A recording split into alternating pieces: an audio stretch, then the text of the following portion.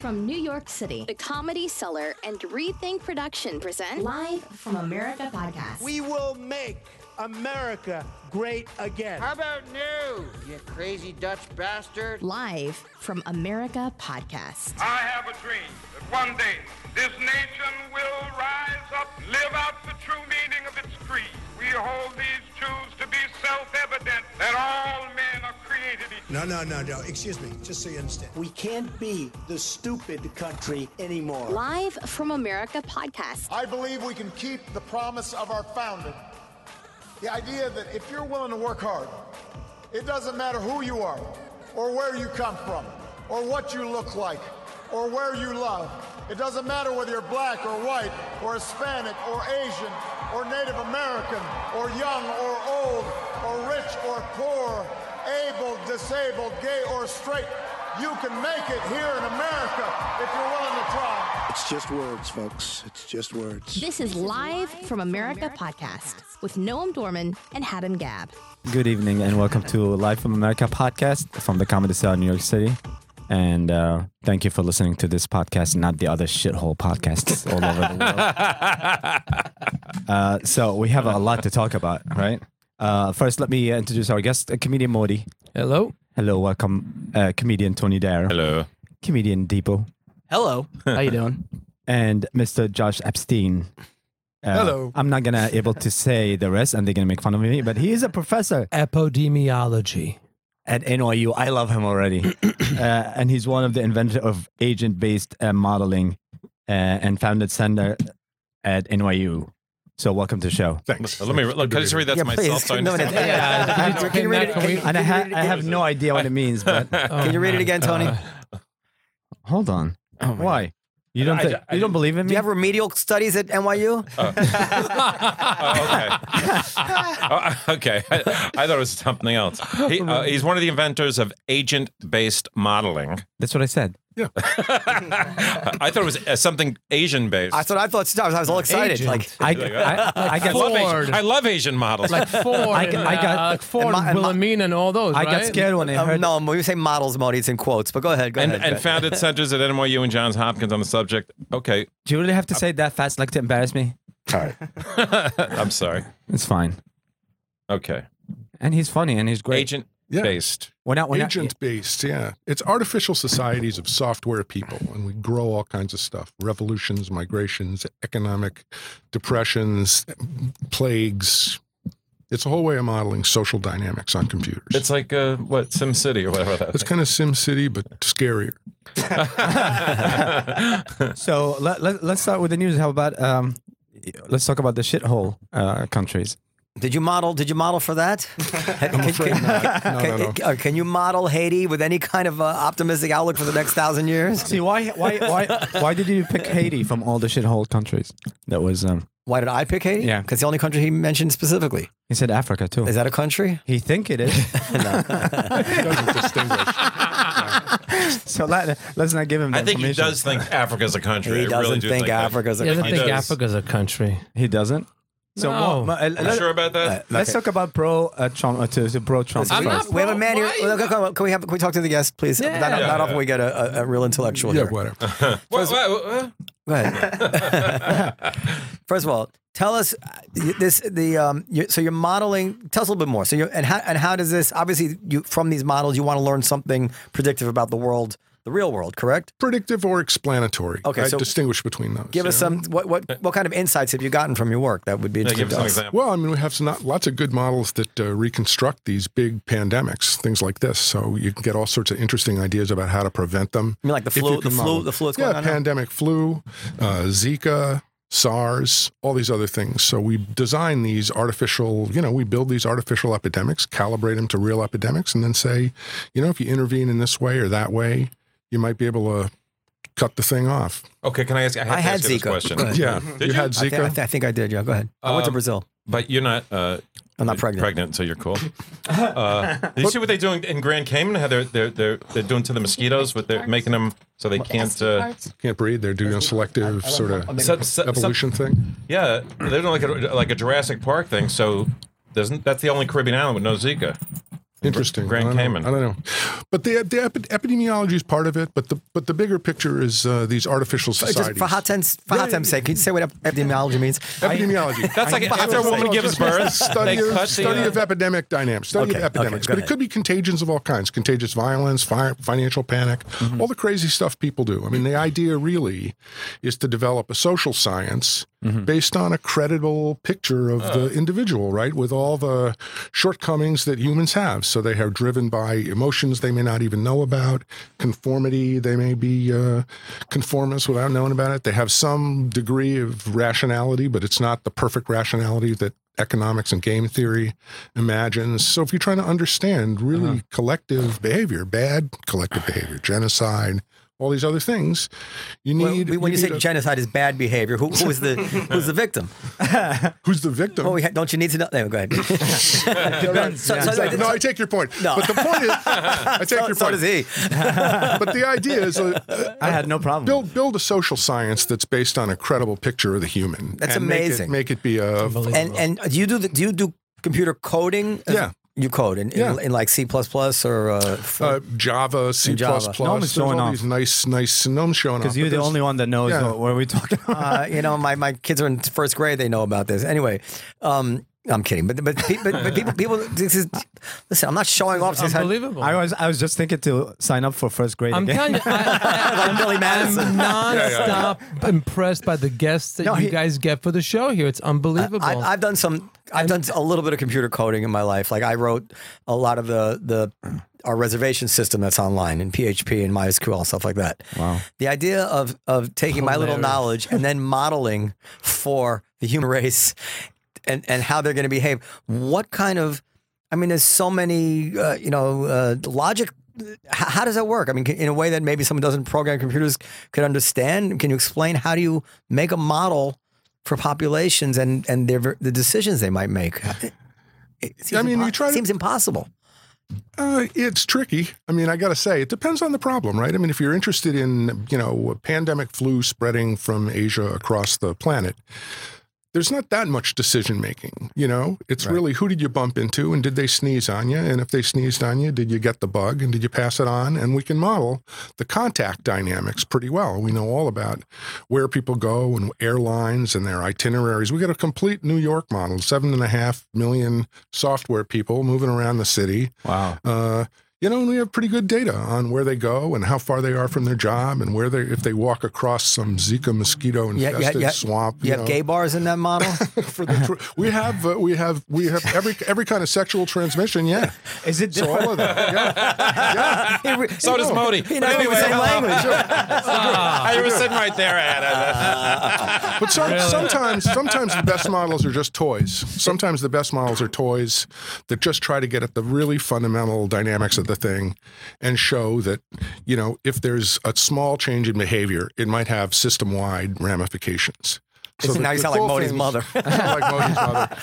But that's the idea on these things. But it's also for all kinds of political and other behavior. I mean, and the coolest thing about these agents, the recent agents that I've been building, are that they can do stuff in groups that they'd never think of doing alone, and they can even lead the group into actions that they would never do alone. For instance, lynch mobs, My Lai massacre, financial panic, dysfunctional health behaviors, stuff like this. So would it work with terrorism? Sorry? Would it work with terrorism? Yeah, I haven't tried to do that, but yeah. Have you ever tried to do a zombie apocalypse? Zombie apocalypse? I have to ask you a question. I have a question for the group on the terrorism thing. How do you actually go about joining these things? Is it like you have a terrorist aptitude test? He keeps talking. How do you actually get into it? You came to the right place. I'm asking. You have like a fallback and a safety school. No, it's very. No, I'm asking. Are you willing to wear a vest? I'm asking. Willing to wear a vest? Go ahead. Yeah, it's really simple. It's kind of like Tinder. No, swipe right. I'm just asking. No jokes. The guy was waitlisted at Hamas, but got in, early decision. Some other thing. What do you mean? Tell him.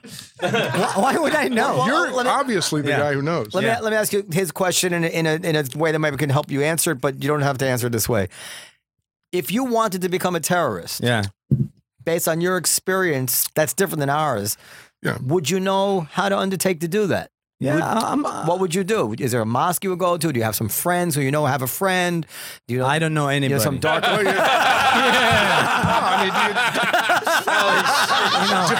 my God. Do you need letters of reference? He's going to knock on the door tonight. You need a recommendation? I've seen him blow stuff up. He's good. He gets away quickly. Well, what do you do? It's not like I think you can contact them online. You know, that's what I heard. That Allegedly. That's what the girls in England still has an AOL email address, which you wouldn't think. ISIS at AOL.com. But how do you demonstrate that you're qualified, that you're an interesting candidate? Well, they're not really gonna care if you're real. They're gonna tell you take this bomb and go blow yourself. So there's no really to test blow yourself there. up. Yeah, You sound Marty wants to be a terrorist for a second. not like Scaramucci. Now you're back to Scaramucci. Go ahead. Yeah. So you can build a model for terrorism. You think? You can't answer for fanatical behavior. Yeah, I mean fanatical behavior. But I'm asking you the practical question. Yeah, I mean to join it depends. I guess which terrorist group is it? ISIS? Is it Al Qaeda? Is it the IRA? Whatever you want, whichever one. No, because everyone has. We have models too. You know. So you've tried these places. You know they have different. You're not going to get a straight answer. That's a no. Yeah, of course you're gonna get an answer. Okay. I'm just scared. You know. So Al Qaeda, for example, they have a different leadership. They have to meet you person to person. ISIS doesn't have to. So it's kind of an ROTC. Yeah. Can we get one as a guest on the podcast? I'll work on that right away. Oh my God, that'd be awesome. One of your friends. No, remember that you asked for someone to come here.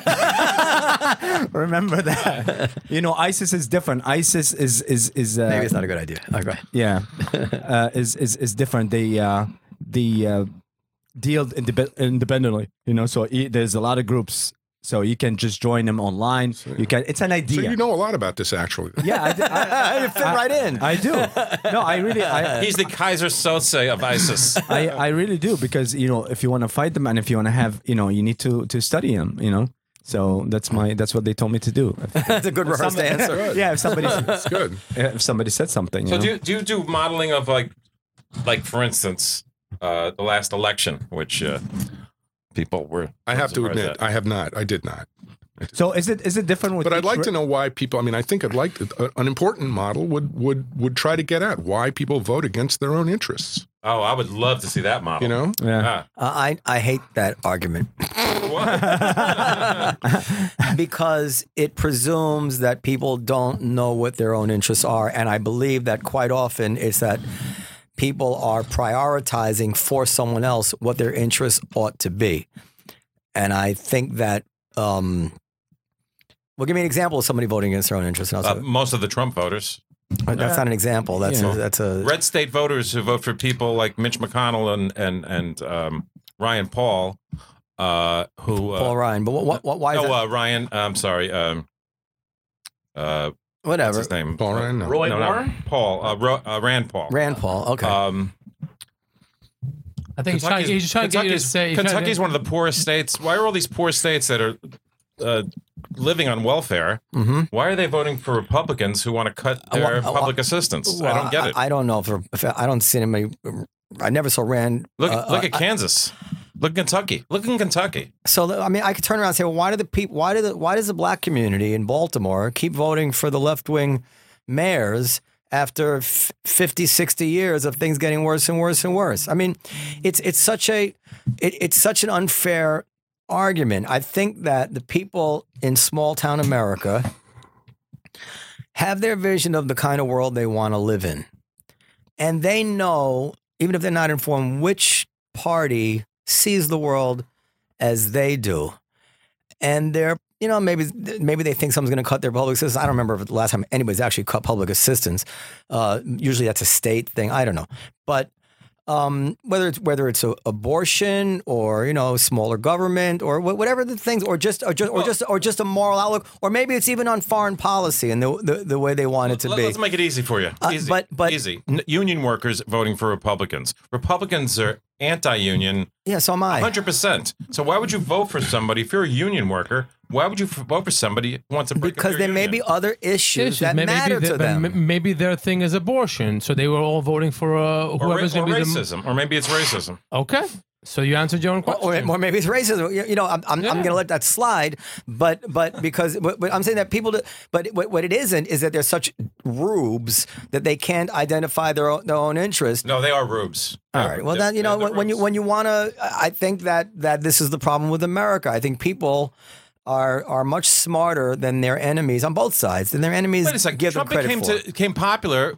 Trump became president actually because of birtherism. You still have tens of millions of people in this country who believe that Obama was born in. You have a lot of people. They're not rubes. You have a lot of people that believe that vaccines are fake, and you have a lot of people in the black community that believe that AIDS was invented by Jewish doctors. Conspiracy theories that one would. Conspiracy theories are rampant through the left and the right. You can pick the one that you want to hang around somebody's neck. But if you read about it, conspiracy theories are everywhere. Not like that one. All right, not like that one. All right, but that's an easy way to distinguish it. Not like that one. But do you think do you think they were credulous at the very least? I mean, you say these people, coal miners.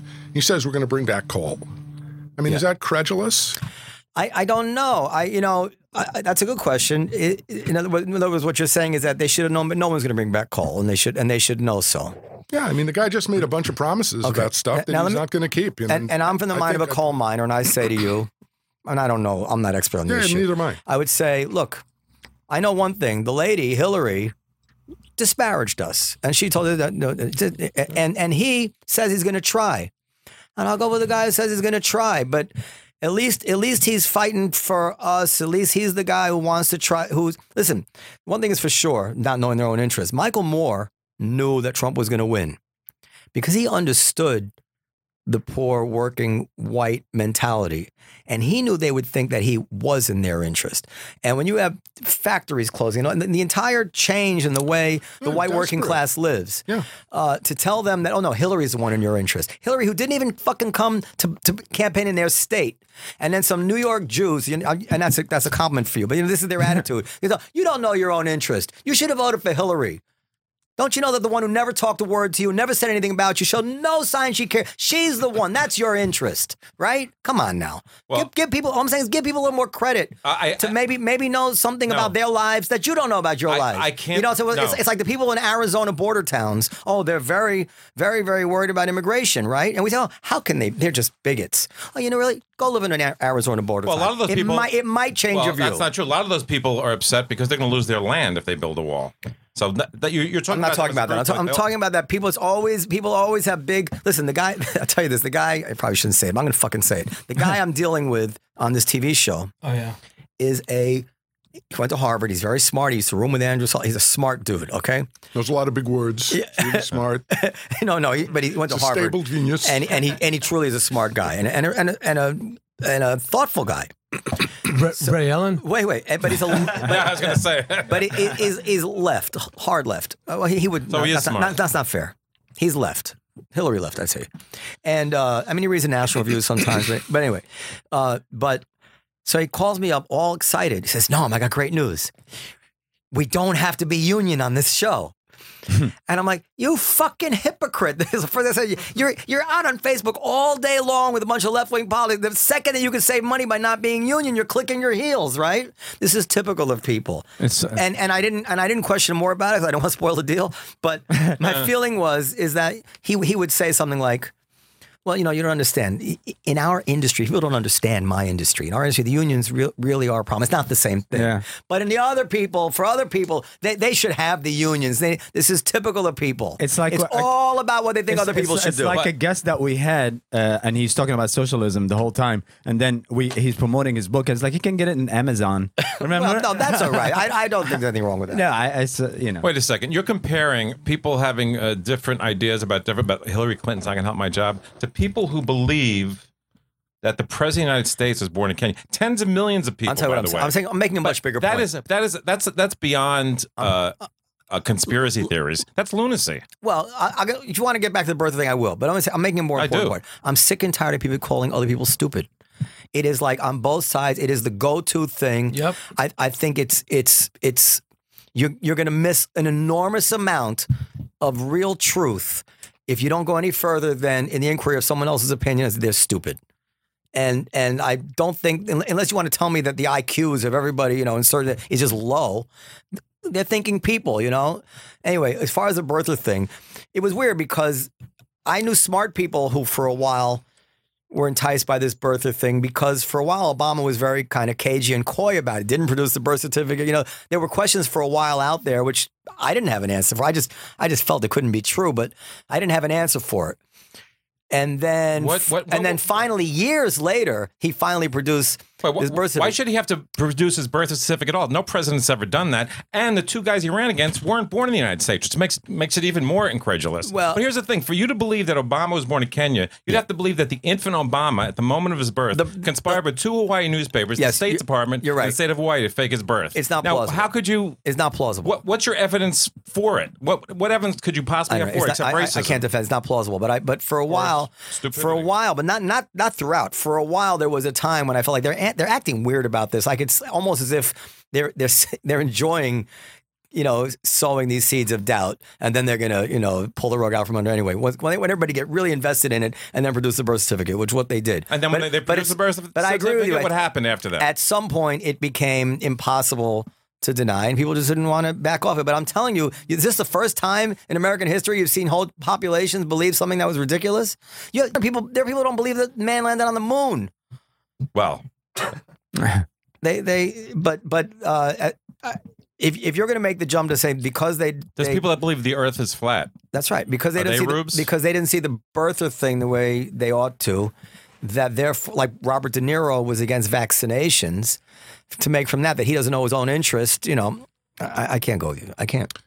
So, Josh, I have a question for you. I wasn't really talking merely about the election. I'm just thinking it's a trait observed in a lot of human history that people fall in to crusades and movements and all sorts of things that turn out to be ruinous for them. Correct. Yeah. It wasn't just about the election. And the flip side is that so many people go into things which they're told in their interest, are in their interest, and it ruins them. Right. You know, so I don't know. I put a lot of faith in people's common sense to know what's best for themselves. You know, I mean, it's kind of why I'm conservative, because I really think that we should be more hands off communities and people and let them live the friggin' way they want to live. Like, I don't really care. I don't want to be the guy who comes into Mississippi where they've been living this way for 200 years and say, you know what? I know your kids have been saying a prayer for a class like this. No more. I let them do what they want. Anyone can say a prayer in class. They don't stop anyone from saying a prayer. They tried to stop them altogether. Well, the court finally compromised and said they have a moment of silence or whatever it was. I don't remember the details. Well, anybody can say a prayer anywhere they want. If the ACLU had their way, and I support the ACLU for the most part, but if the ACLU had their way, they would go into many towns and they would change the fundamental way these people want to live. They'd get rid of the national Christmas tree if they could, right? You want to get rid of the national Christmas tree? I don't care a fuck about the national Christmas tree. That's because you don't care about it. I'm saying I care about it because it's important to other people. Leave them alone. That's my point. I don't care about the Christmas. I prefer there was no national Christmas tree. I'm Jewish, but there's a real social consequence to the social fabric of going in and ramming this down other people's throats. You know, it's like, is it so bad? It's like Andrew Sullivan wrote about this. He changed about this bakery and the gay didn't want to make the gay. Yeah. And Andrew Sullivan, who's a champion gay marriage and all that, he says, let them not bake the cake. Leave them alone. He says, I'm a libertarian. Let them do what they want. He spoke on his podcast. He says even in public accommodations, he feels this way, except on the issue of race, which he feels is an exception because of our particular fact, our particular history with race and how America really can't allow that when it comes to race. He says otherwise, he says people should, you don't want to rent your room, don't rent your room to whoever you want for whatever reason you want. Okay, so if I own a business, I want to serve. Does Andrew Sullivan not know what's in his own interest? Well, Andrew Sullivan doesn't speak for every gay person. I'm saying if a gay man like Andrew Sullivan voted for the candidate who was against who wanted to let the bakery not bake the cake and wanted to let motels not allow gay couples in the rooms, say, Andrew, you don't know what's in your own interest. Yeah. He'd tell you to go fuck yourself. Well, then I tell him to go fuck himself. I'm saying and then it get really heated and get really intense. We probably fuck each other. Whatever the reason that he doesn't agree with you on this, it's not because he doesn't know his own interest. He differs about what's in his interest than you do. That's my point. Well, and he's no rube. I think people lie. I mean, the guy, says education's going to be better, health is going to be better, everything's going to be better. I mean, kids in that Mississippi school, the whole school's going to be gone. What do you mean? Well, I mean, he's attacking education. Who, Trump? Yeah. Oh, nothing changes. Nothing changes. Believe me. Nothing. Nothing ever gets cut. Every cabinet Nothing member ever gets cut. DeVos is an enemy of public education. Every cabinet member is an enemy of the cabinet that they're leading.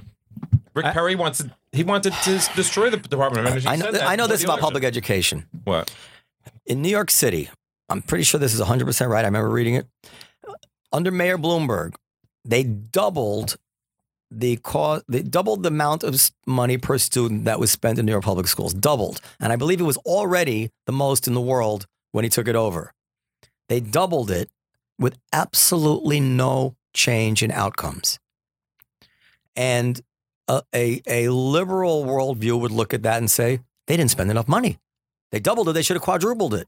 And a conservative will say, it might not be the money to the schools which is causing the problem. Maybe there's other things we should be looking at. Maybe the outcome measure stinks. Or maybe the outcome measure stinks. Whatever it is. But what I'm saying is that's not trivial, right? No, I'm not.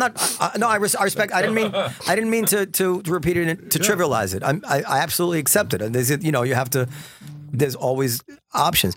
But what I'm saying is that I'm not at all convinced, and I've seen no evidence in my lifetime to tell me that cutting 10, 20, 30% from any budget in any government thing anywhere would ever have any effect on that government. Did you read about... that's good. So you'd think cut defense by 30%. Yeah, let's cut that by 30%. That would solve a lot of problems. Because you spend that on education. I would not... For healthcare, something we could use. If you told me that if you told me that the Defense Department's full of shit, they can get this, they can field the same military for 20% less, it would not shock me at all. Did you read the story about the New York City subway they were building? Billions of dollars wasted and all corrupt and unions. That's what happened. Listen, I can barely, it's hard enough to respect your own stuff. Do you know what it means to have your hands on billions of dollars of other people's money? And if you don't spend every last dollar of it, the next year you're going to give them a reason to give you less? Yeah. That's how the government works. That's right. That's how it works. So when you know that's how it works, why are you going to villainize someone who says, I think we can cut 10% from this? Of course you can cut 10% from it. Of course you can. Or you can spend the money more efficiently. Well, it would force you to spend the money more efficiently. Well, even the money you have now. Listen, if my business dropped by 10%, am I going to go out of business? Am I going to start giving crappy food? I'm going to have to figure out how to get it done. Yeah, but something like defense, right? There's a deeper discussion to have, which is what are the goals of the whole thing in the first place? Not just, buy toilet seats that are too expensive. I mean, it's a whole, you've inherited this monstrosity of a force structure designed for a world that doesn't exist, and you're spending a huge amount of money to deal with enemies for which those weapons are irrelevant. I mean, ISIS doesn't have a navy, for Christ's sake. I mean, I'm no expert on this stuff, but what you're saying on the face of it, I was like, yeah, could totally. I mean, it had. I'll go for that. I assume that with the size but that debate isn't happening, right? That debate doesn't happen in America these days. Well, it kind of got a setback because Rumsfeld, after all, believed in this more pared down, military force, and actually that really snapped back. Seems to me, and it didn't work. But I think this is the most pernicious thing about Trump. It's the war on dialogue itself. It's a war on dialogue. It's not just a war on facts. It's a war on an entire mode of inquiry where you state your assumptions, you make your conclusions, you see if you can marshal evidence in their favor, you have a dialogue with people who disagree, who have different evidence. That's what's being eradicated. Well, and you have a president who's literally willing to suppress publication of a private citizen's book. No, he did. This guy, Wolf's book, you mean? Yeah. Oh my God, I tell something about Wolf's book. Go ahead. I don't care what's in Wolf's book. I couldn't care less what's in it. No, I know. All I'm saying is it's a private citizen, and here you have the president of the United States trying to get a restraining order against the publication of a private individual's book.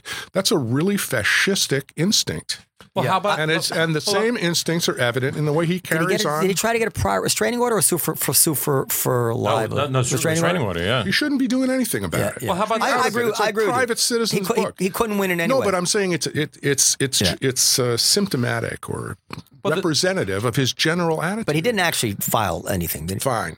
I'm trying to get accurate. I actually don't know. He didn't actually file. I don't know either. He spouted off. I don't know either. Yeah. You shouldn't be trying to intrude on the publication of a citizen's book or anybody's book. I'm just saying this is the most dangerous thing about him. Okay. Not his policies, not the fact, it's the habit of mind, right, that is utterly antithetical to the dialogue necessary for a democracy. Now, I agree with you. That's what's dangerous. I agree with you, but I want to answer you. I actually do agree with you. I think that is the worst. That's the thing about him that bothers me the most. So really? When I've said this, when he makes verifiably false claims about stuff, when he tweets a video of that claims it's some like Muslim thing, whatever it is, and then we find out it's not that, and he doesn't even clean it up. Like, it's like, what the fuck, I can agree with you all day, but that's just, and that it bothers me a lot. It's just as the kind of person I am, it really bothers me.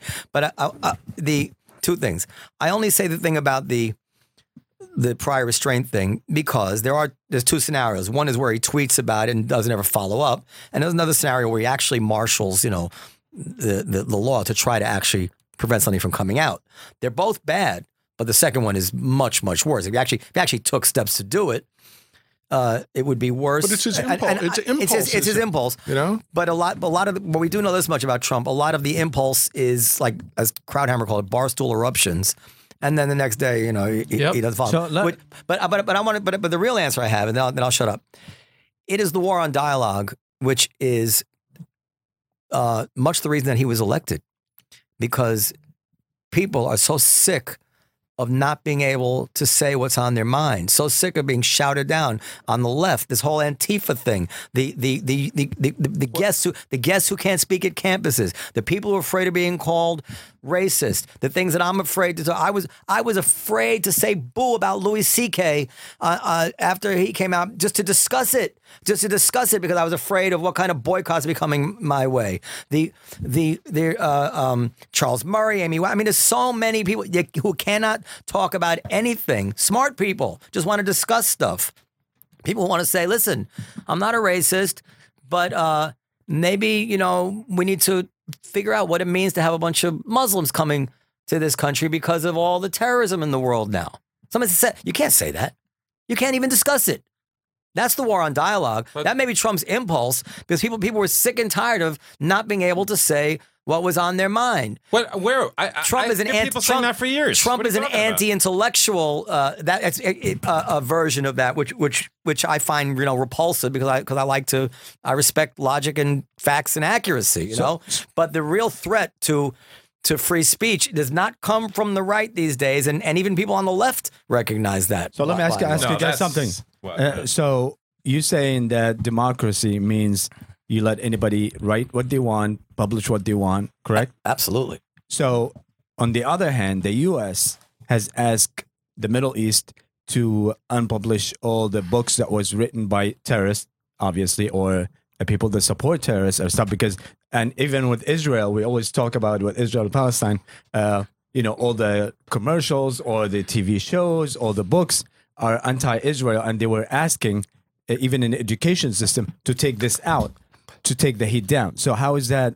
How about Israel banning all these groups from entering the country? How is that the same? I think what you're referring to is Israel's complains about the books in the Palestinian schools that don't show Israel on the map, and the U.S. and fills with a lot of stuff about how the Jews did this and Jews that, which isn't true.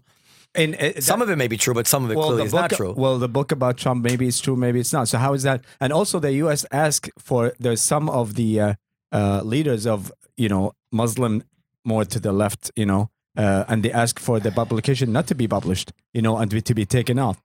That is free speech as well. So even though it's bad and, it's pro-terrorism and all that, but how is that? I don't know. I don't know. I mean, I don't know either. I don't think it's. Okay. I think you're comparing two different things. Why? More or less, it's the same thing. It's a book.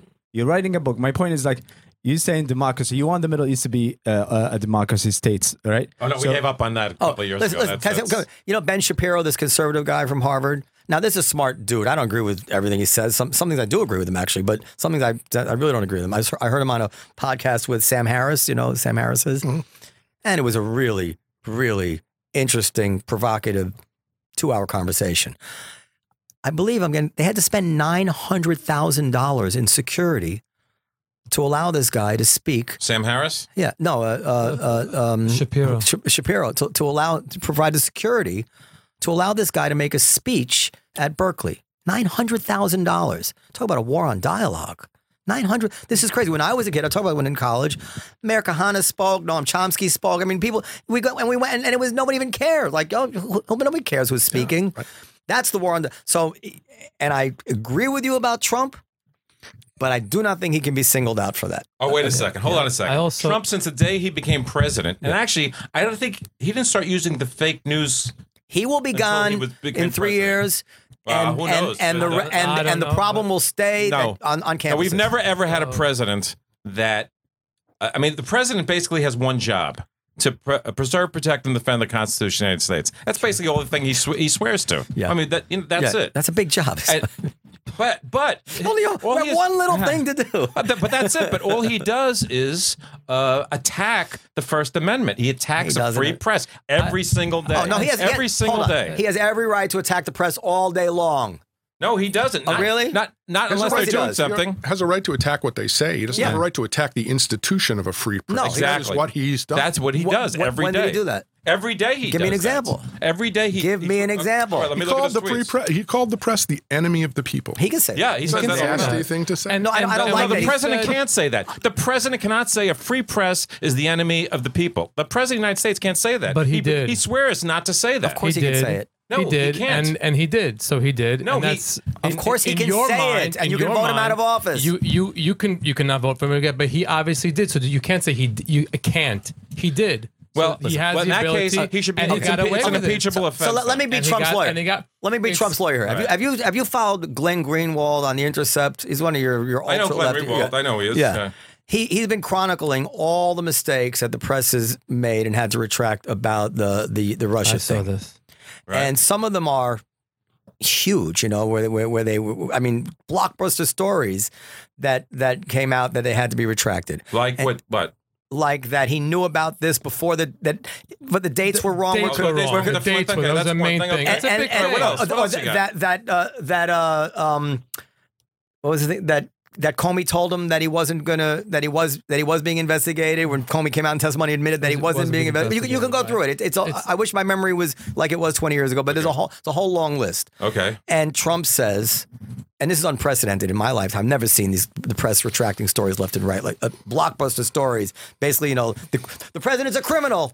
I'm sorry, we got that one wrong. No, but this time he's no, we got that. I mean, serious stuff, right? I want to see that. Send that to me. I'll send it to you. So, and Trump says, and Trump lashes out at the press. This is fucking. You're the enemy of the people. You're spreading a lot of disinformation about me.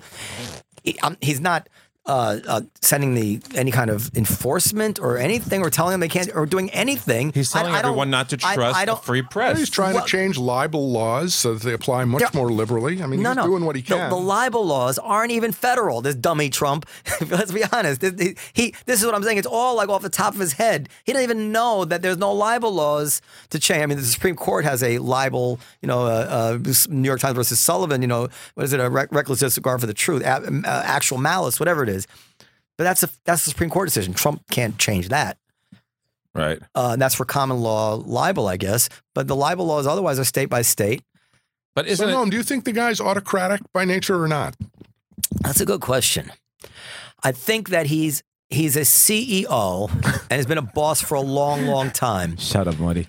And he's surrounded by sycophants. And I think that's corrosive to a psychology after a while, especially after 70 years. To be that rich, yeah. So in that sense, I think he's authoritarian by nature. What he hasn't lived up to is being authoritarian in action as everybody's worst fears about him were. Well, that's because institutions have prevented him from executing. So far. He actually hasn't tried, is what I'm saying. Like he'll talk about restraining the book, but he hasn't actually taken the steps. Because it's, again... But the answer, if I had the answer yes or no, I'd say yes to your question. Yeah. But I would say again, yes. it's like, I keep saying Not the first president we had It's a reality show mentality. He knows he can throw that out. Let me say I'm going to cause them to whatever he said or didn't follow up or did. It's a restraining order against his book. It's a reality show mentality. He put that out. Now they have that to gnaw on. Now they're gnawing on that. Well, he's doing whatever else he's doing, but that's the mentality of it. Can I ask you guys a question? Let me give you a scenario. A thought. You have a president who has trying to get something passed, a travel ban, let's say, and the Supreme Court rules 5-4 against him.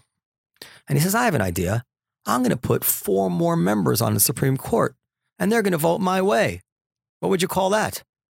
I'm going to change the number of people on the Supreme Court. It's not actually not specified in the Constitution. And I'm going to add, and they're going to vote my way because right now we have the Senate, and I'm going to get my way. You know who did that, right?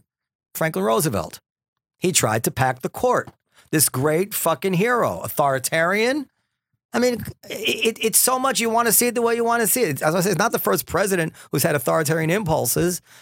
Thank God for America, the checks and balances seem to work. Did you just compare Trump to Roosevelt? I absolutely did, because if Roosevelt, if Trump tried to pack, I'm saying Roosevelt talks a lot. I mean, Trump talks a lot. Roosevelt actually tried to add members of the Supreme Court so that the Supreme Court would be, so he could control the Supreme Court. They're still trying to do the same thing today. All right. Now you're riffing. McConnell didn't let Obama's He nominee tried to change the Supreme Court into an arm of his government by putting people on it so they would rubber stamp anything he wanted. There's nothing more authoritarian that I can think of in American history than that. But both parties are trying to do that. And the worst thing Trump did was bring Jared in. You can't accept that argument on its face, a powerful argument. No, it's not a powerful argument. This is why people vote. This is why people don't vote in their interest, because they hear a guy like you and they say, oh, it's my fault. Well, they say because you're not making sense. Roosevelt tried to pack the court.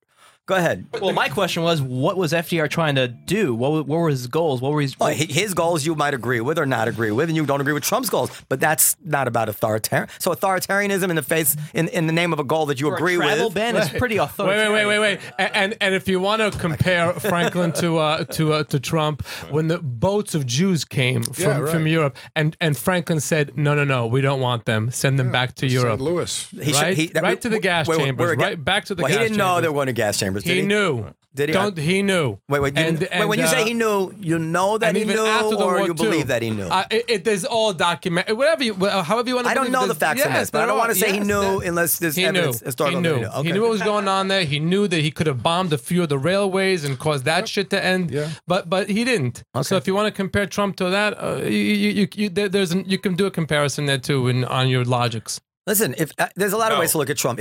Trump's so terrible, and he is. And you talk to meet some Arabic guy, and he says, listen, he is terrible, but you know what? My people were being gassed in Syria, and the president didn't. He said he didn't do a thing to stop it. Hundreds of people were gassed. No more. Trump stopped it. Did he? I mean, they're all. Oh yeah, he did.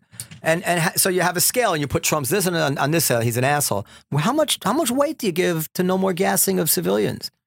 In other words, the left, I don't know the answer. These are almost impossible, unknowable questions. What was the last time? What disturbs me that people on the left, right, they think it's so easy.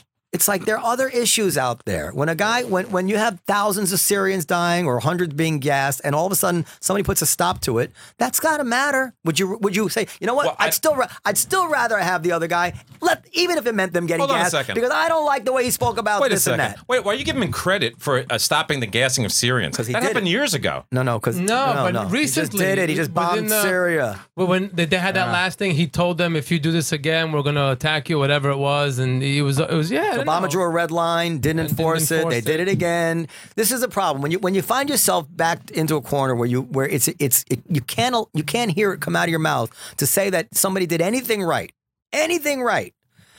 You're in a ridiculous position because everybody does something right. Well, I'm not saying and everybody makes mistakes, by the way. Everybody makes mistakes. Churchill made huge mistakes. Lincoln made huge mistakes. Why are you comparing this guy to Lincoln and Churchill? I mean, just because they made mistakes. I'm saying that great men. They took a shit too. I'm saying that even the greatest of men had tremendous debacles on their watch. Oh, but this guy, everything is a debacle. Well, not in Syria. Not in ISIS. Just because you don't see it on the news anymore. It's like when they talked about Iraq. Iraq seems to be calm now. Just because it's not on the news anymore, the carnage is on the news, people think it's over. I'm going to let you have this one because clearly you're not reading the papers. I am reading the papers. You're not aware that ISIS has no more land, and that even some people. I am aware that there's a town in Syria being bombed that nobody knows who's bombing it. I am aware of that. All right, and even. People not friendly to Trump, like I think Brett Stevens had said that, they spoke to people in the military. He did uncork the military. I mean, it was proceeding under Obama, and I think it was Obama's strategy. However, he ramped it up significantly, and they give him credit. I mean, if ISIS were still there, or if we had kind of been doing a little bit worse now, people would certainly be blaming him. I mean, it seems to me he made decisions and they panned out well. Well, we don't know that. We don't know we don't know what's next. We know it as well as we know anything. I don't we think know. ISIS is over. Okay. Trump had to make some decisions. They were binary decisions, yes or no. He made some yes decisions, and they worked out for our interests. Can you give him that much? Maybe they were lucky. They can't give him that much. You don't get it. He could have flipped the coin. I don't know. That's why I don't even know how he arrived at doesn't give a shit about getting him to give him that much. It is no, troubling, because Tony. he's such a danger to this country and to the Yes. Constitution. I don't give a fuck about anything else. You're absolutely right. Okay. He's such a danger to us. Right. Oh, You're right. Okay. I would say this: getting a binary choice right 3-4 times in a row may not be statistically significant. You know, Basically, his choice was he told the can be random. He but told got the it right. military. Told the military, you guys do what you think is best. That's what he did. Yeah, but Obama didn't do that. Obama had a different things for the military. I'm not trying to bash Obama. I'm saying he told him to do his best, and that worked out and saved lives. It saved lives. It's easy for you to say you're not one of the lives saved. I don't know what lives are saved, to be honest with you. Okay. Because it's sort of like a media and we said that last week is like Trump is one of the presidents that actually follow up on his promises, regardless we like the promises or does. not. Like Like the wall. Yeah. The wall. The wall. Where's the money from Mexico? Listen, he tried. Where's the information on Obama's birth certificate? The funniest thing about that's a lie. That was actually the reason I hated Trump. It was funny because I'm defending the birth, not defending the birth thing, but for seeing nuance in it. I hated Trump because of the birther thing, because he was lying. He knew he was lying. And I felt that no patriot would try to undermine the president on a lie. You remember, I've said this many times, like he said, we're finding out some very interesting stuff, but he knew it was a lie. Right. Yeah. I'm like, how can you, like, if it was true, I'd be like, Because okay. that's how reality shows work. No, it's horrible. Nobody should ever forgive him for that. It's not defensible. How about when he said That doesn't mean his decision on ISIS was wrong. That's the problem. Right. But that's not defensible. How about when he said that these unemployment numbers are nonsense? It's really like 40%. Well, they're trying to kill. It's not just Trump, but, for a long time they're trying to end the census so nobody can know what's going on. A month after the election, Sean Spicer's up there, and he said new unemployment numbers lowest in 10 years. And he goes, but the president said those numbers, and Sean Spicer said, the president said they might have been false before, but they're true now. Like, people just accept that. Like, oh, all right, okay, that was they all quick. fudge. Went from percent to 4%. Listen, in 1 month. They all fudge in their own ways. Well, Trump is the most vulgar about it, and in a certain way. But I mean, I can list. Do you think he's fit for the job? No. Let's talk about. If he doesn't know enough to know that he doesn't know enough to be fudging. He doesn't know what the truth is. No, but he's unfit for the job. You just said that. But I got to tell you, that you guys are not going to like this. Somehow, when because he's such a because he doesn't know enough, because he's such a whatever he is, I get less angry at his lies. Like, I remember going way back when Hillary all of a sudden found the billing records in her bedroom that they'd been looking around for a while. And she said, "Oh, we went in the closet and there was this box up there." I said, "What the fuck do you take me for?" I bought some Tyson chicken stock and it went up to $100,000. Or she was smart about it. Senator Clinton, did you have your server wiped? You mean with a cloth? I mean that I believe.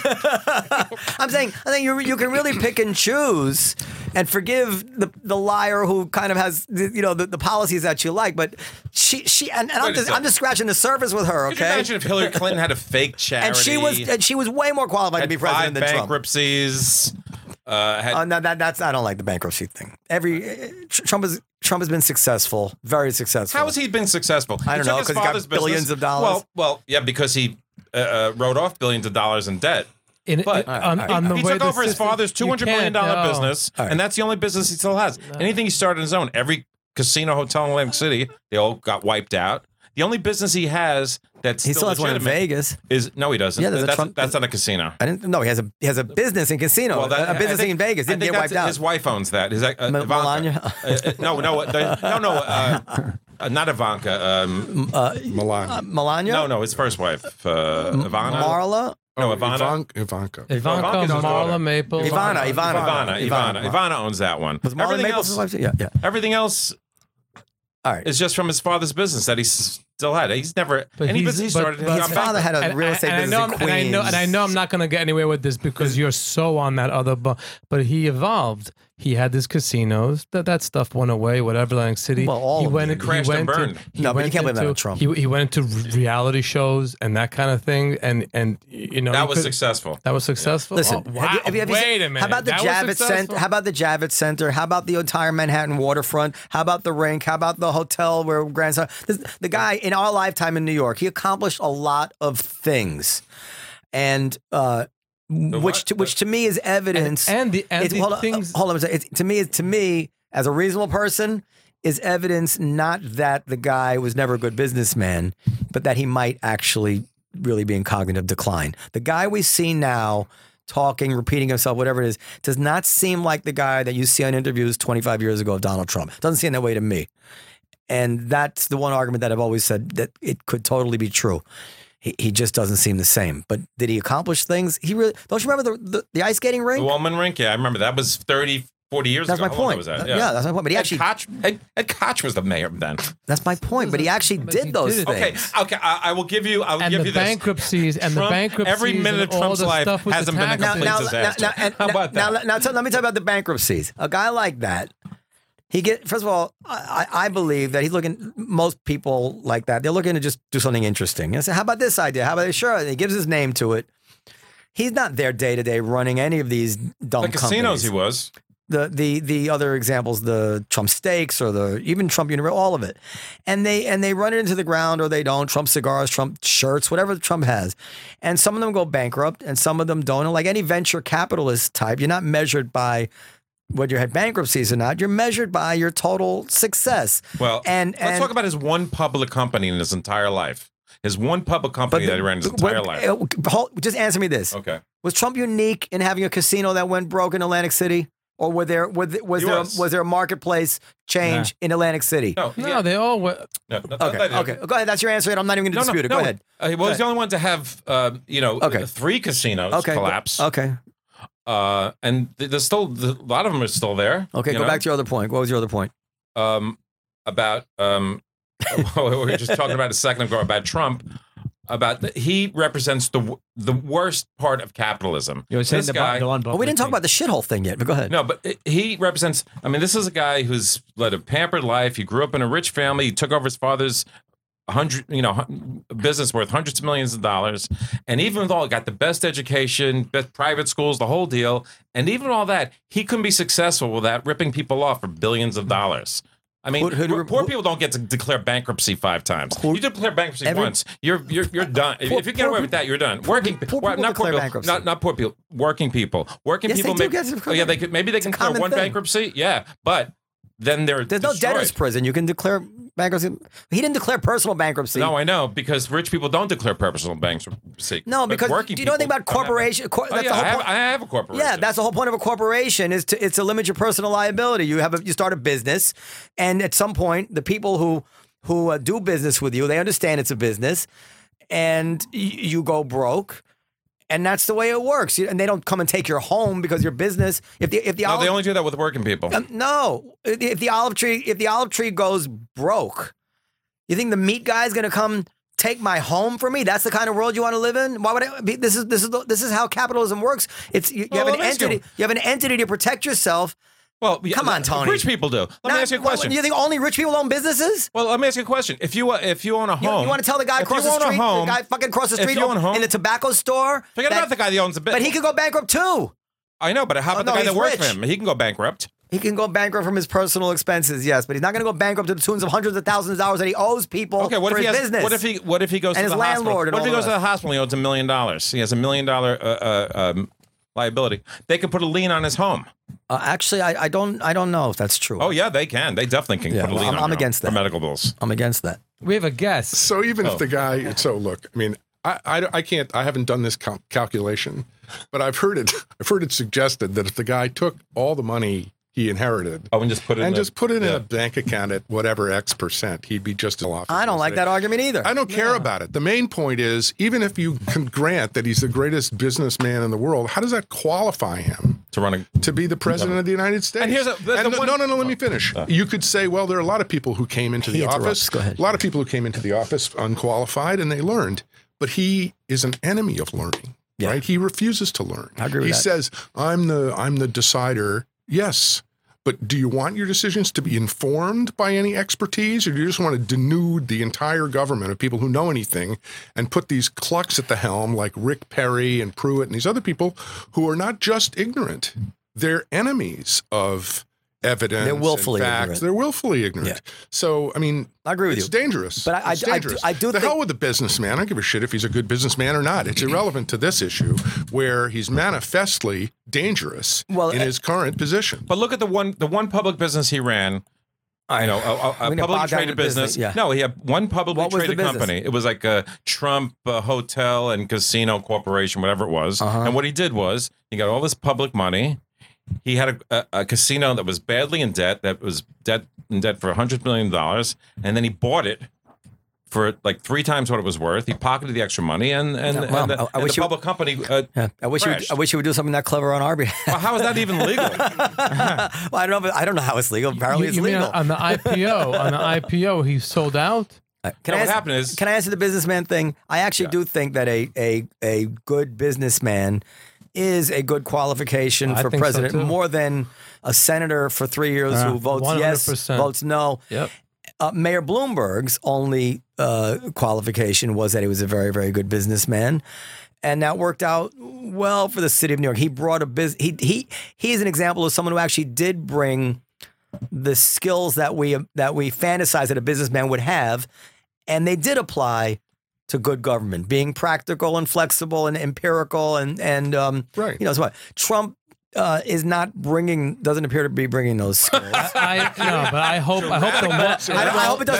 one great actively eradicating. Yeah, but I hope but I don't think that exists in an orbit that has nothing to do with whether he's a businessman or not. I mean, he could have been a senator or a former governor behaving this way. If even for the liberals, if the one thing that's best thing about Trump being elected is that we do not need to go back to having a governor, a senator, or a congressman as the president. No, governor is good. Now not we can have real people like in there. Oprah. Look. Well, we can't have a scientist. That'd be great if the guy did something like that. But you don't have to have somebody because we can't even have a scientist in the Congress. I think there is a relationship between the economy doing well and I think that the slashing of regulations. If you were to show me the regulations that are being slashed, I think I would agree, even with you, that some of them should not be slashed. I'm not, and it can be short-sighted, and we may pay the piper years from now in terms of some of these regulations or bad things happening. However, it has had a lot to do with the economy booming, and I think Trump, as a businessman, like I would know, and only businessmen seem to understand how they're shackled, like it's death by 1,000 cuts, by every year a new fucking ream of rules and regulations and inspections and stuff that we have to go through. Local. They're local, though. Not federal. Oh, they're federal too. That have drastically changed the way it is to run a business. I cannot even. I tried to cut 3 feet off my bar in the underground. And I ran right up against the federal handicap rule. I mean, it's fucking crazy. And after $15,000, $20,000, I find out that you can't do it. We had people come in and tell us, we said bathrooms are all this way. They came and said, no, you have to switch them all to be the other way because men and women can't share the same sink. Spend 10, 15 days. Okay, we got to switch things. Now they come in and says, you're not allowed to tell men and women which bathroom they can use. I mean, that's because of the new transgender thing. And I support the transgender thing. But previously, it shouldn't have been an issue that men and women use the same sink. I mean, it's crazy. They come in. They come in. Well, can I just say, no offense, but I don't think that you can complain about regulations and government oversight with that fucking bathroom downstairs. Am I right, Modi? Well. Do you know why we can't change? What's interesting, this is the law of unintended consequences. That bathroom will be there 100 years from now. Do you know why? Why? We're not allowed to renovate it because if we renovate it, we have to make it big enough for handicap access. There is no room for handicap access down there without costing us, 10, 15 seats. Maybe that's costing a number of seats, which we're not going to do. So this well-intended law. Yeah, some people come and make fun of the bathroom all they want. That's regulation. And maybe if we could renovate it, that we'd be spending money, and maybe contract get money. We got held up. You know the story. We got held up for 3 months. Oh my God, yeah. We expanded a kitchen by this much. It took us 6 months through all the bureaucratic red tape. we had to get approval from the Landmark Commission to move our stove around. I mean, so it's like you guys don't have any fucking idea. The Landmark Commission? Yeah. Why this building is a... The building is landmarked. Oh, yeah, but you wouldn't think the Landmark Commission cares what I do in my kitchen. Oh, no, they care. They care. And you're going to have to wait until they're good and ready. So you have no idea what these regulations that goes do. on. I mean, I remember my house one time that I had in Pearl River. I tore the garage down, and I bought this big shed with like the windows, nice thing, and then I had my friend come and like make like a driveway there. And the guys drive around, like in town, they drive around looking and see people doing work that isn't like approved. And he shows up. And he's like, what's going on here? You can't do this. Yeah, I'm that's like, right. John Stewart came in, was complaining about trying to can't run his farm without the government bothering him. You hear it all the time. It's we can go to real. Somalia system with no government oversight. Listen, George McGovern wrote a column. I should send it to you. He wrote a column in the Wall Street Journal in the late 90s, I think. We talked about no better liberal than George McGovern. He talked about after he left office, he went to open a bed and breakfast in Connecticut. I think it's in Connecticut. And it went broke. And he wrote a column essentially saying, if I had known then what I know now, I would not have voted for all those things I voted for. He says he had no idea what it meant to run a business and to comply with all the rules. He says sometimes when somebody trips and falls, they just tripped and fell. Yeah. So when even a guy like George McGovern, sees it differently, this is a guy that he has some credibility, So that is the argument for a businessman. That's okay, but yeah. I mean, to go back to like slightly bigger picture. Yeah. I can't believe we were 2 minutes ago. We got to talk about the shithole thing before we leave. No, understood. But I mean, speaking of our bathrooms, no, totally. But but when he's talking about regulation, you're talking about the wholesale, environmental regulation, water, health, environment, child labor laws, all sorts of rollbacks.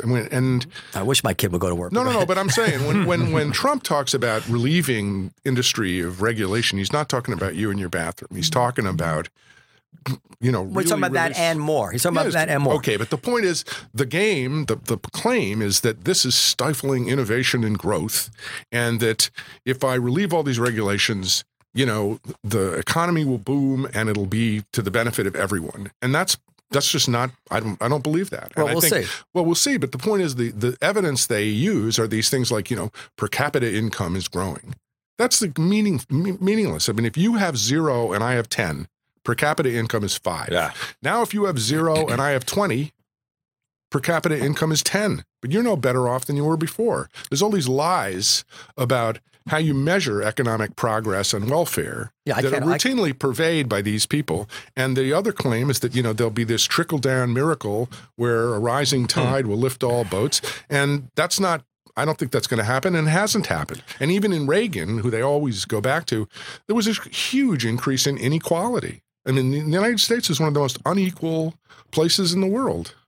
Literally. They only use that. So the regulation argument is part of this bigger piece of economic mythology that's self-serving, and I don't think it should be confused with sort of the low-level burdens. It's so funny. I think you're wrong about that. They always use that. I think you're right that some of these. I started by saying that some of these regulations, maybe we should keep them. That we're going to have consequences, like some of them are like the environmental. Some of them are probably a pain in the neck. Fine, but I don't think that's the real issue. The big issue is this other. They always use that excuse when they want to cut taxes for the wealthy, like rising tide lifts all boats. But when they want to raise minimum wage, they never use that argument. Right. Well, how come it doesn't work on the other end? Hey, if you pay a higher minimum wage, stimulates demand. There's more output, more money. Companies. That actually makes sense. Exactly. Well, even Hillary Clinton said the minimum wage increases unemployment.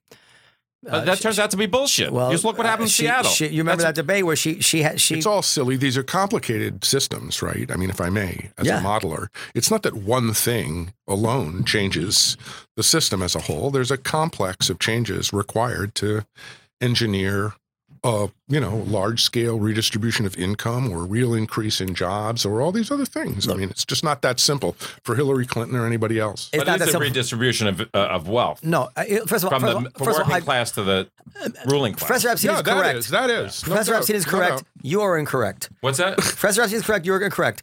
Because the one who's being simplistic here is not The professor. Josh, please, Josh. Not Josh. Josh is fine. Not Josh, nor I. Professor Epstein. Not Josh, nor I. The one being simplistic is you, because you don't because you will not. Hey, I owned a business. I ran a business. I have a corporation. I'm going to tell you what. Because the minimum wage is a complicated issue. It's great. Listen, but tax cuts for the wealthy aren't a complicated issue. One issue at a time. Of course, the tax cuts are a complicated issue. There are certain businesses. 50% of restaurants go broke, right? We know that. Right. You don't think raising their mandatory payroll will cause more? Obviously, that means a certain number of just barely making it as it is. So obviously, restaurants don't pay minimum wage. They pay waiters and waitresses whatever, $1.40, whatever the hell. No, it's pretty high now. They raise them like $8 or $9. They raise the minimum wage for all tipped employees. Like, it's ridiculous because they're making a fortune in tips. I have waitresses making $1,500 a week. Really? Literally, yeah. Who don't? How am I doing comedy? Who are getting? Who got anything open on the floor? They make a fortune, and they got a raise from the government for their minimum wage. Now, but restaurants hire a lot of other people that we don't have any minimum wage employees. Just for the record, we don't have any minimum wage employees. But the guy across the street is struggling. He's going to pay minimum wage. And if you raise it, at some point, you're going to break his back. And it's worse now because just like there's a lot of oil and shale that was sitting there and nobody could get it out until the cost went up high enough, there's a lot of labor in automation, which is going to start to come online and already has started to come online as you raise the price of labor. So these are complicated questions and you can't put your head in sand about it. I don't know the answers, but I know that if you raise minimum wage to $20, you might fuck things up. If you raise it to $100, you're going to fuck up the economy. But I mean, the minimum wage now is ridiculous. Maybe you have $100 more. There's more demand. There won't be a job. No one can pay the $100. But you are simplistic because you will always assume that the candidate who is picking the largest number is the one you agree with. No.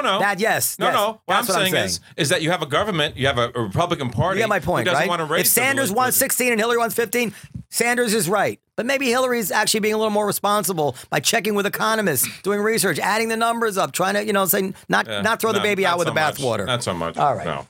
Really, paying somebody he's hard left. Paying somebody $16 an hour, what is that? That's like a lot of money. It's like $600 a week. What are you talking about? I don't get it. Then why my God, you're paying $15. Then why do businesses destroy the country? Why do the restaurants go out of business?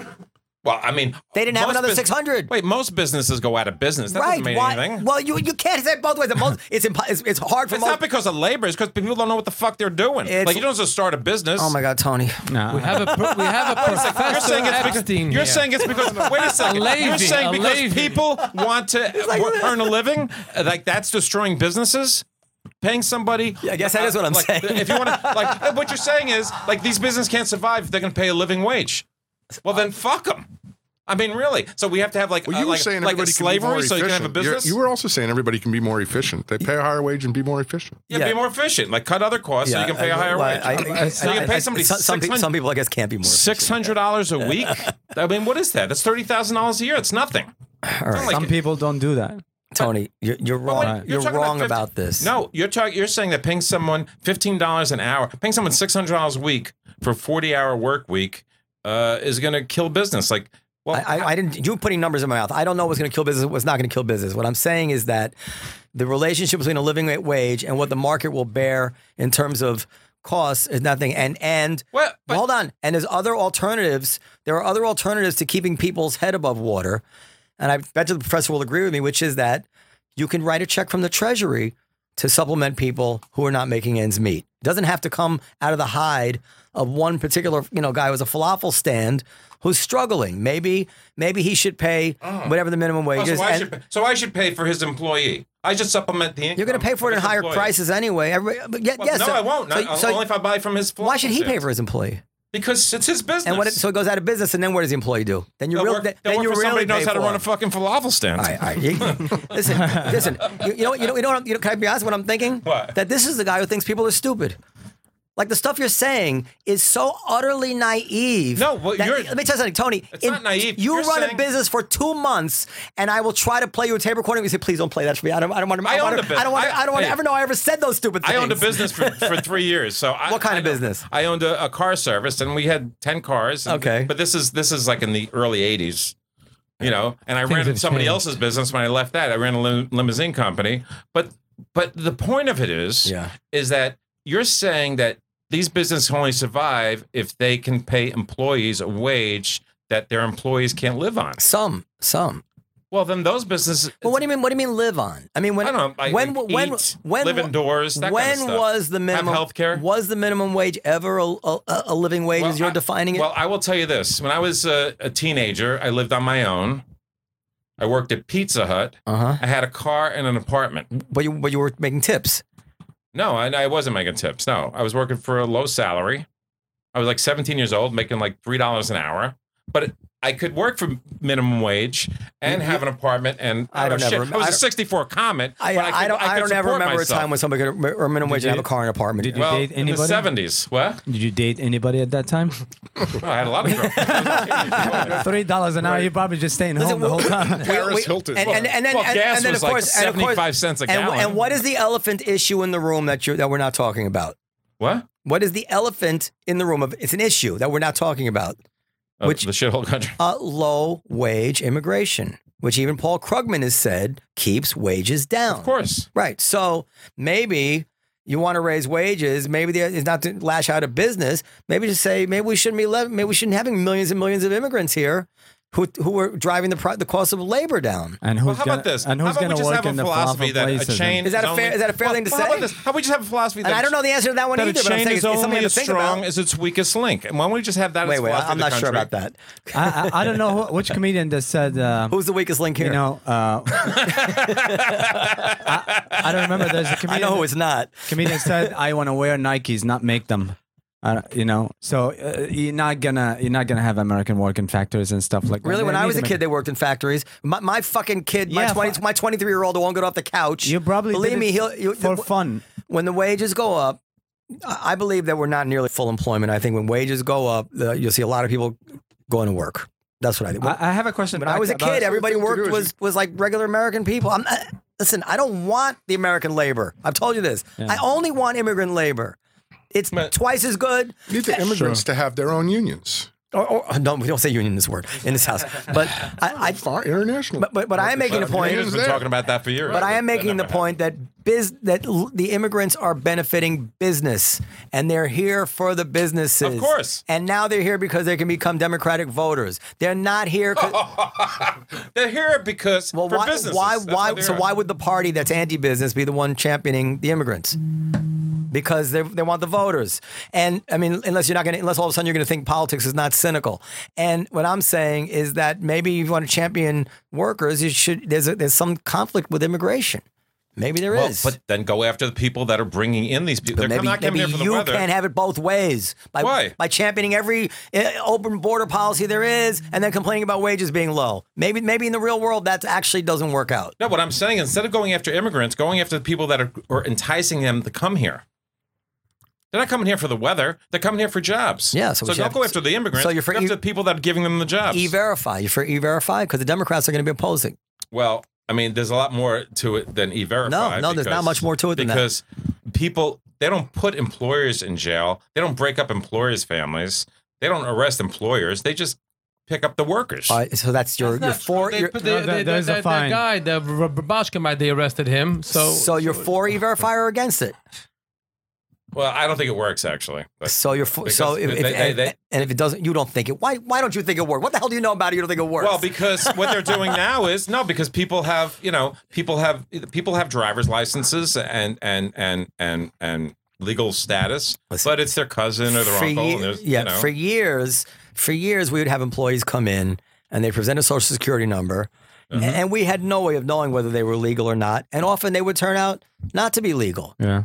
We get a notice from the IRS that this is a bad social security number, and there was no real consequences or whatever it is, and or they get married, good people, people who still work for me now and who've gotten married and legal, but E-Verify would have prevented that. There'd be biometric, I don't know how it works, but I guess they're serious about it, and I would not have been able to hire them easily, and that would have changed things, and I wouldn't have been for it.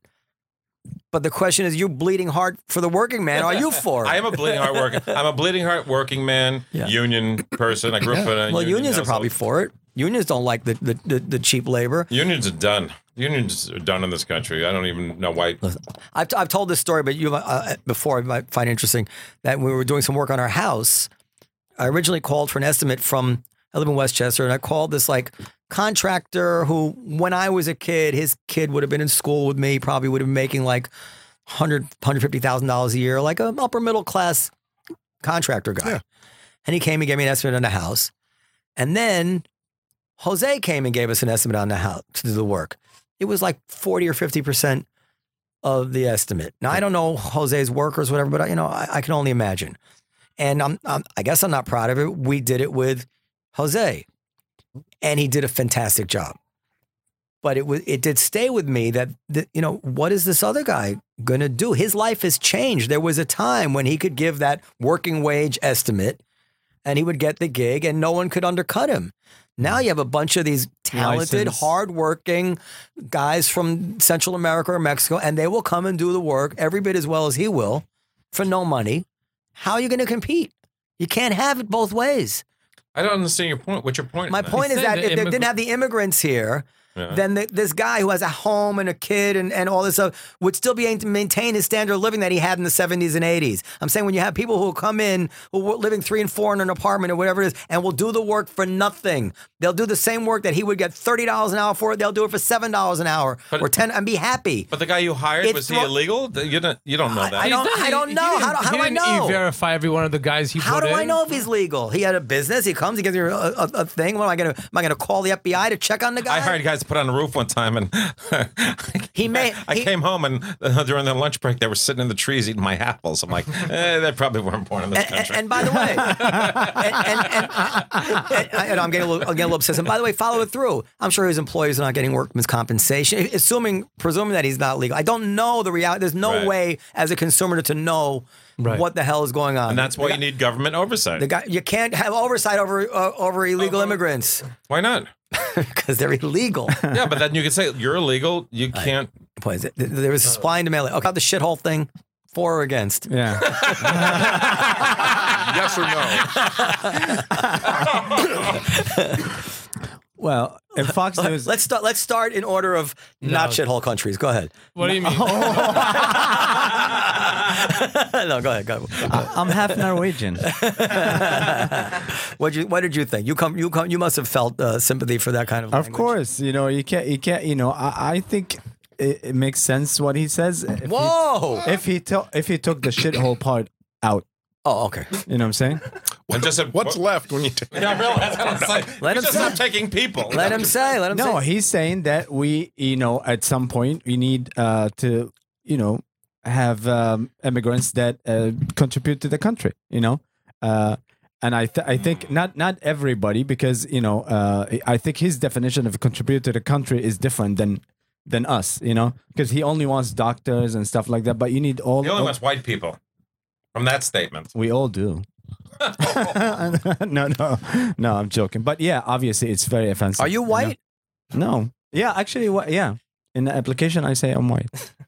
Application to what? That's the only time you're not supposed to say you're white. It's application to Al-Qaeda, that's for sure. And I always get accepted.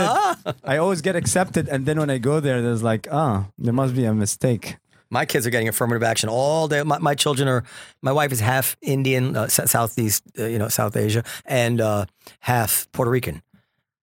Harvard, here we come. Let me tell you that. All right. So go ahead. I'm going to read you something, but go ahead. Yeah. So I think it's one thing, people, voted for Trump because he is a regular guy, How is he a regular guy? He talks the way he talks the way we talk. What you? He might, but he's he doesn't talk the way you talk. He talks like a racist. Talk nice. This has been a great conversation. Nice. I use a lot of big words. The best words. He's the middle of America. I gotta go. Okay. Oh no, this is my stupid phone. Stop it. I'm going to leave you with this, and you guys can finish without me. But I got to go to this shooting. This is shooting. Can I come? This is an no. I thought it was film shooting. All right. You gotta go to shooting. How you gotta go bombing? I gotta go watch Tony bomb. Sorry, you got me excited for a minute. You psyched me out, man. This is a famous liberal author. Liberals must take seriously Americans yearning for social cohesion. To promote both mass immigration and greater economic redistribution, they must convince more native-born white Americans that immigrants will not weaken the bonds of national identity. This means dusting off a concept many on the left currently hate: assimilation. Who does that sound like? No. All right. That's what I've been saying for years. This is Peter Beinart. You know Peter Beinart? This is a left-wing guy. Promoting assimilation need not mean expecting immigrants to abandon their culture, but it does mean breaking down the barriers that segregate them from native-born, and it means celebrating America's diversity less and unity more. Gets worse. What's more, studies by Harvard Political Science suggests that greater diversity makes Americans less charitable and less willing to redistribute wealth. People tend to be less generous when large segments of society don't look or talk like them. Surprisingly, Putnam's research suggests that greater diversity doesn't reduce trust and cooperation just among people of different races or ethnicities. It also reduces trust and cooperation among people of the same race and ethnicity. And it goes on. My only point being, the world as we'd like it to be is not necessarily the world as it is. And so what's your comment on shithole countries? No, I think it's outrageous. It's horrible what he said. Yeah, of course. But mostly horrible because it shows to me that the president is just has no filter, is unhinged, unfit. Yeah.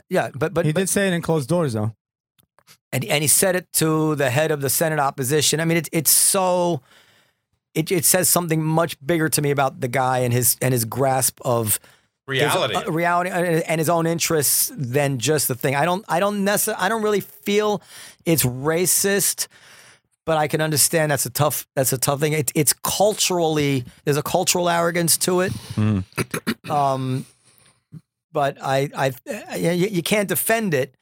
But I do think that the issue that he's trying to get at is in terms of, why, as I've said many times, if they wanted to bring in, right, I think 30% of the immigrants that have come in the last, whatever, have been Mexican, right? It's like millions and millions of Mexicans, something like that. What if that had been Hasids? Like the Mexicans may be fine. If they had brought in like 20 million Hasids, that would be like the beginning of the end of America. It would be a disaster for America. So nobody's going to tell me that it doesn't matter where anybody, culture does matter. If we bring in 50 million Japanese or 50 million Mexican or 50 million Hasids and then view America 100 years from now, we're going to change the direction of which way we're going. Well, it's always changed. It's always changed, not always for the better. And it's perfectly, so we do have a right to control our own rudder as Americans and decide which direction we want to go in. And I don't think that's racism. Do I think that he's right that there's anything wrong with Haitians? No. As far as I know, the Haitians that work for me, they're fantastic. But I do think that if you have like National Christmas Tree, when I was a kid, like we were Jewish and my father loved America, but you always say it's a Christian country. It's something, It's not a Christian country. They would always say that. The notion that we would ever challenge like the national Christmas tree, like no, like we're great as Jews here. We don't need to challenge the very basic. But imagine you have a country which is 10% this, 10% that, 10% that, 10% that, and there's no like clear essence or identity to the country. You're right. That's where we are now. In my opinion, you're going to have a disaster because that's human nature. When it's like 80-20 or something like that kind of works. When you have no clear. No clear identity. But we do have a clear identity. Then the 45% will say fuck you to the 55% national Christmas tree, and it's just listen. It doesn't work in Canada where the white people speak different languages. It doesn't work in Lebanon, Yugoslavia. There's no example of, I think, a multicultural working. Andrew Sullivan wrote this week how in the Dominican Republic, the white people and the black people can't get along. Wait a second. That's what I feel. United States, that's the whole point of the United States. It's the only place where it does work. It can be multicultural if we assimilate. If we value assimilation, it can work. If we encourage people to celebrate their differences and their differences to define you, not only that, if you're Asian, you need this score to get into Harvard. If you're white, you need this score. If you need that's bullshit. That's bullshit. That's the way. That's the world we live in. That's the world we live in. Colleges have a very funky way of picking who they want. Yeah, it's very funky. And it's based on. They want to have a certain. They don't want to have too many Asians. They don't want to have too many Asians. No, we know well, this. they don't want to have 90% Asians. Why not? They're Americans, aren't they? Why the fuck? Why can't it be 90% Asians? Okay, let me ask you this: if Harvard only accepted 3% Jews, would you be happy with that? What would I care as long as I know? Days. Why would I care, Tony?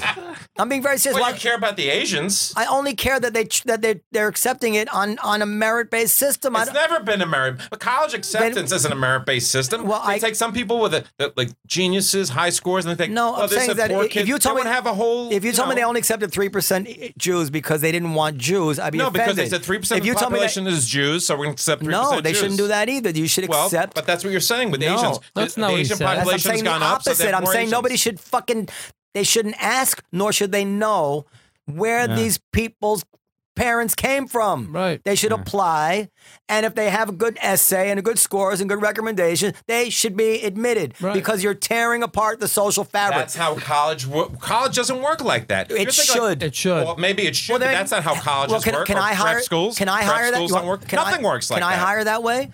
Yes, you do hire that way. Really? When you hire a waitress, you say, let me see your experience. I want to hire the best waitress. No, but not too many. I don't want too many Asians. I don't want too many Asian waitresses.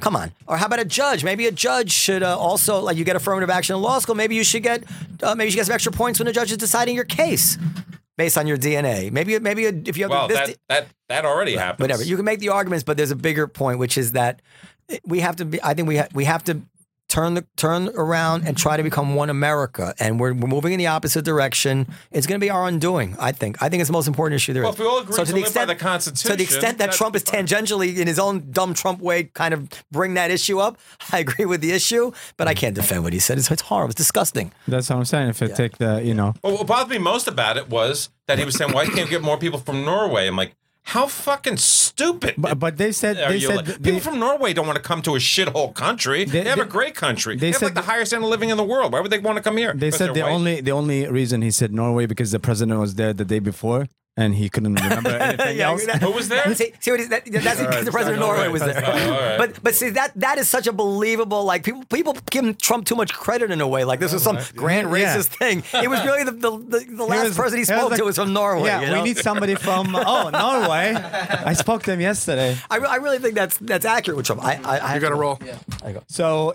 Josh, what about you? What do you think of the shithole?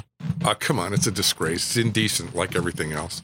Yeah. Okay. So my last question for you for the modeling thing. Yeah. Do you use race as a factor? Not typically, no. So it's not different, like when you do in a model of. I mean, we haven't had occasion to distinguish people along those lines in any of the work we've done. Okay. Can I ask you a question? Shoot. Did you ever do a model? You probably wouldn't have thought of it until like the last year. But did you ever do a model about the Civil War, like a second Civil War? Not in the. No, that's not a joke. I mean, that's not a joke. Done a lot of modeling on civil wars. I mean, if our economy collapsed, like the Depression, like you could have a Civil War easily. I think you could have violence here, sure. I mean, but you have a lot of people. You got to remember, the gun, the way people are buying guns in the last 10 years, and one thing I learned, which really shocks me, is that even though gun purchases have exploded in the last 10 years, the amount of gun owners has gone down. The armament per person has gone up. Yeah. For the people that are buying guns are just buying a lot more guns. Yeah. So, I mean, you never did a thing about like... Not about that. I've done a lot of work on civil violence, civil wars, rebellions, grievance, illegitimacy, all of that stuff, and have cool movies of it. And the neat thing about this type of modeling is it all takes place on landscapes you can visualize on a computer. Stuff. If you had visual, we could pull it up do if that. you like. Is there a YouTube page or something? The coolest thing to look at would actually be the global epidemic thing. Okay. Just look at that scares. I travel for a living, I'm really global scale agent model. I think about that Steven Soderbergh movie like every other day. Yeah. That was what was it called? Contagion. Contagion. Yeah, it's just like this no. Global scale agent model. There you go. There it is. That's our model. All right. Is it playing? Is it coming through? Yeah, it's coming through. Okay, cool. So here's a model we did for NIH. Oh wow, that's great. It's a model we did for NIH on pandemic influenza, and in this map of the planet, you have 6.5 billion individual agents. If you want to start it again, it'd be better. Oh, okay. Sorry. Because I'll tell you the coloring scheme. The scheme is black pixels are healthy, red pixels are sick, and blue pixels have recovered or died because we really cared about incidents, not actual death. Okay, the blue pixels are the little ones, like on the You'll see on the far right, it begins in Asia and the epidemic moves on. They become blue. Yeah, right.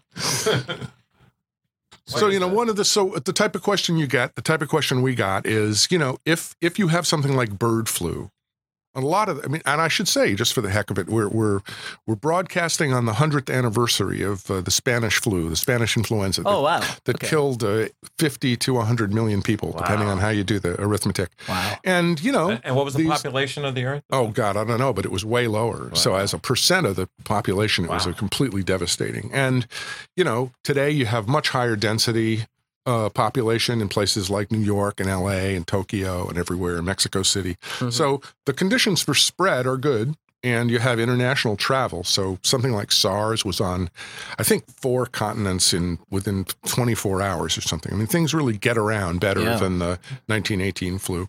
Anyway, so one of the questions we were asked, I was working on an NIH project at the time, was, if bird flu jumps to humans, we don't have a vaccine, all we have is antiviral drugs. Should we, A, send the whole stockpile to Asia and try to crush the thing there, or B, withhold the whole thing for Americans in case it goes global? Oh, that's interesting. That's a tough call. What was the Well, because you're modelers, you always say it depends, right? You always say it depends.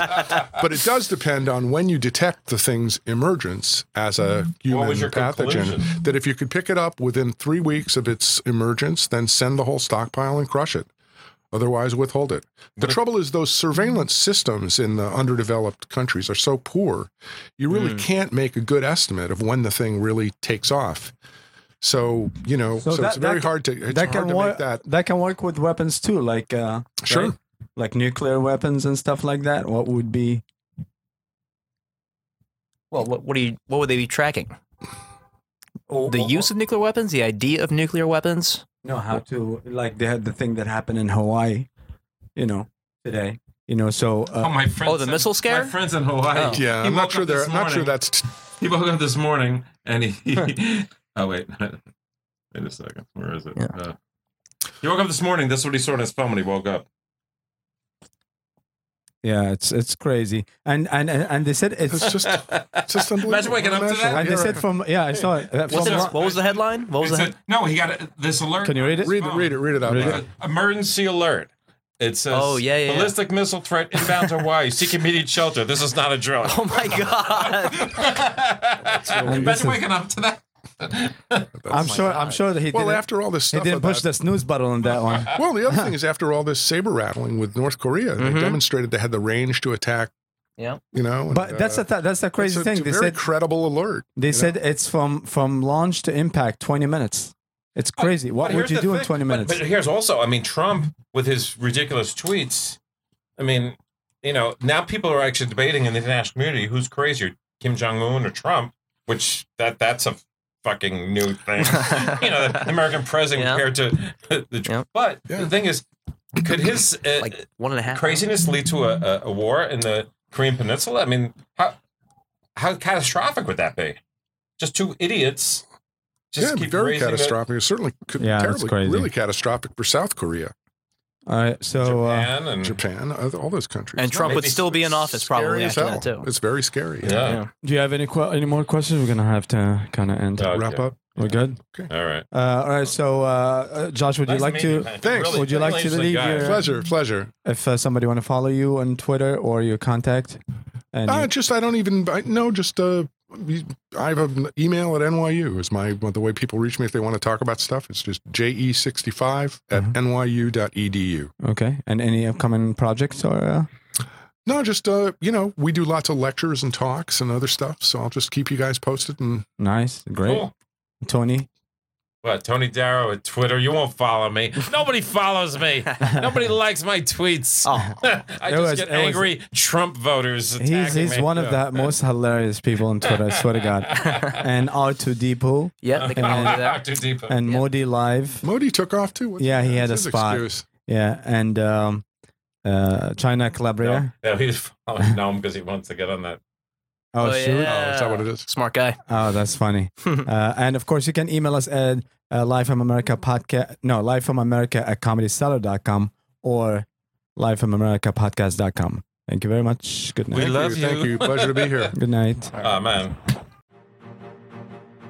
You were listening to Live from America podcast. To contact us, please go to www.livefromamericapodcast.com. Brought to you by the Comedy Cellar and Rethink Production.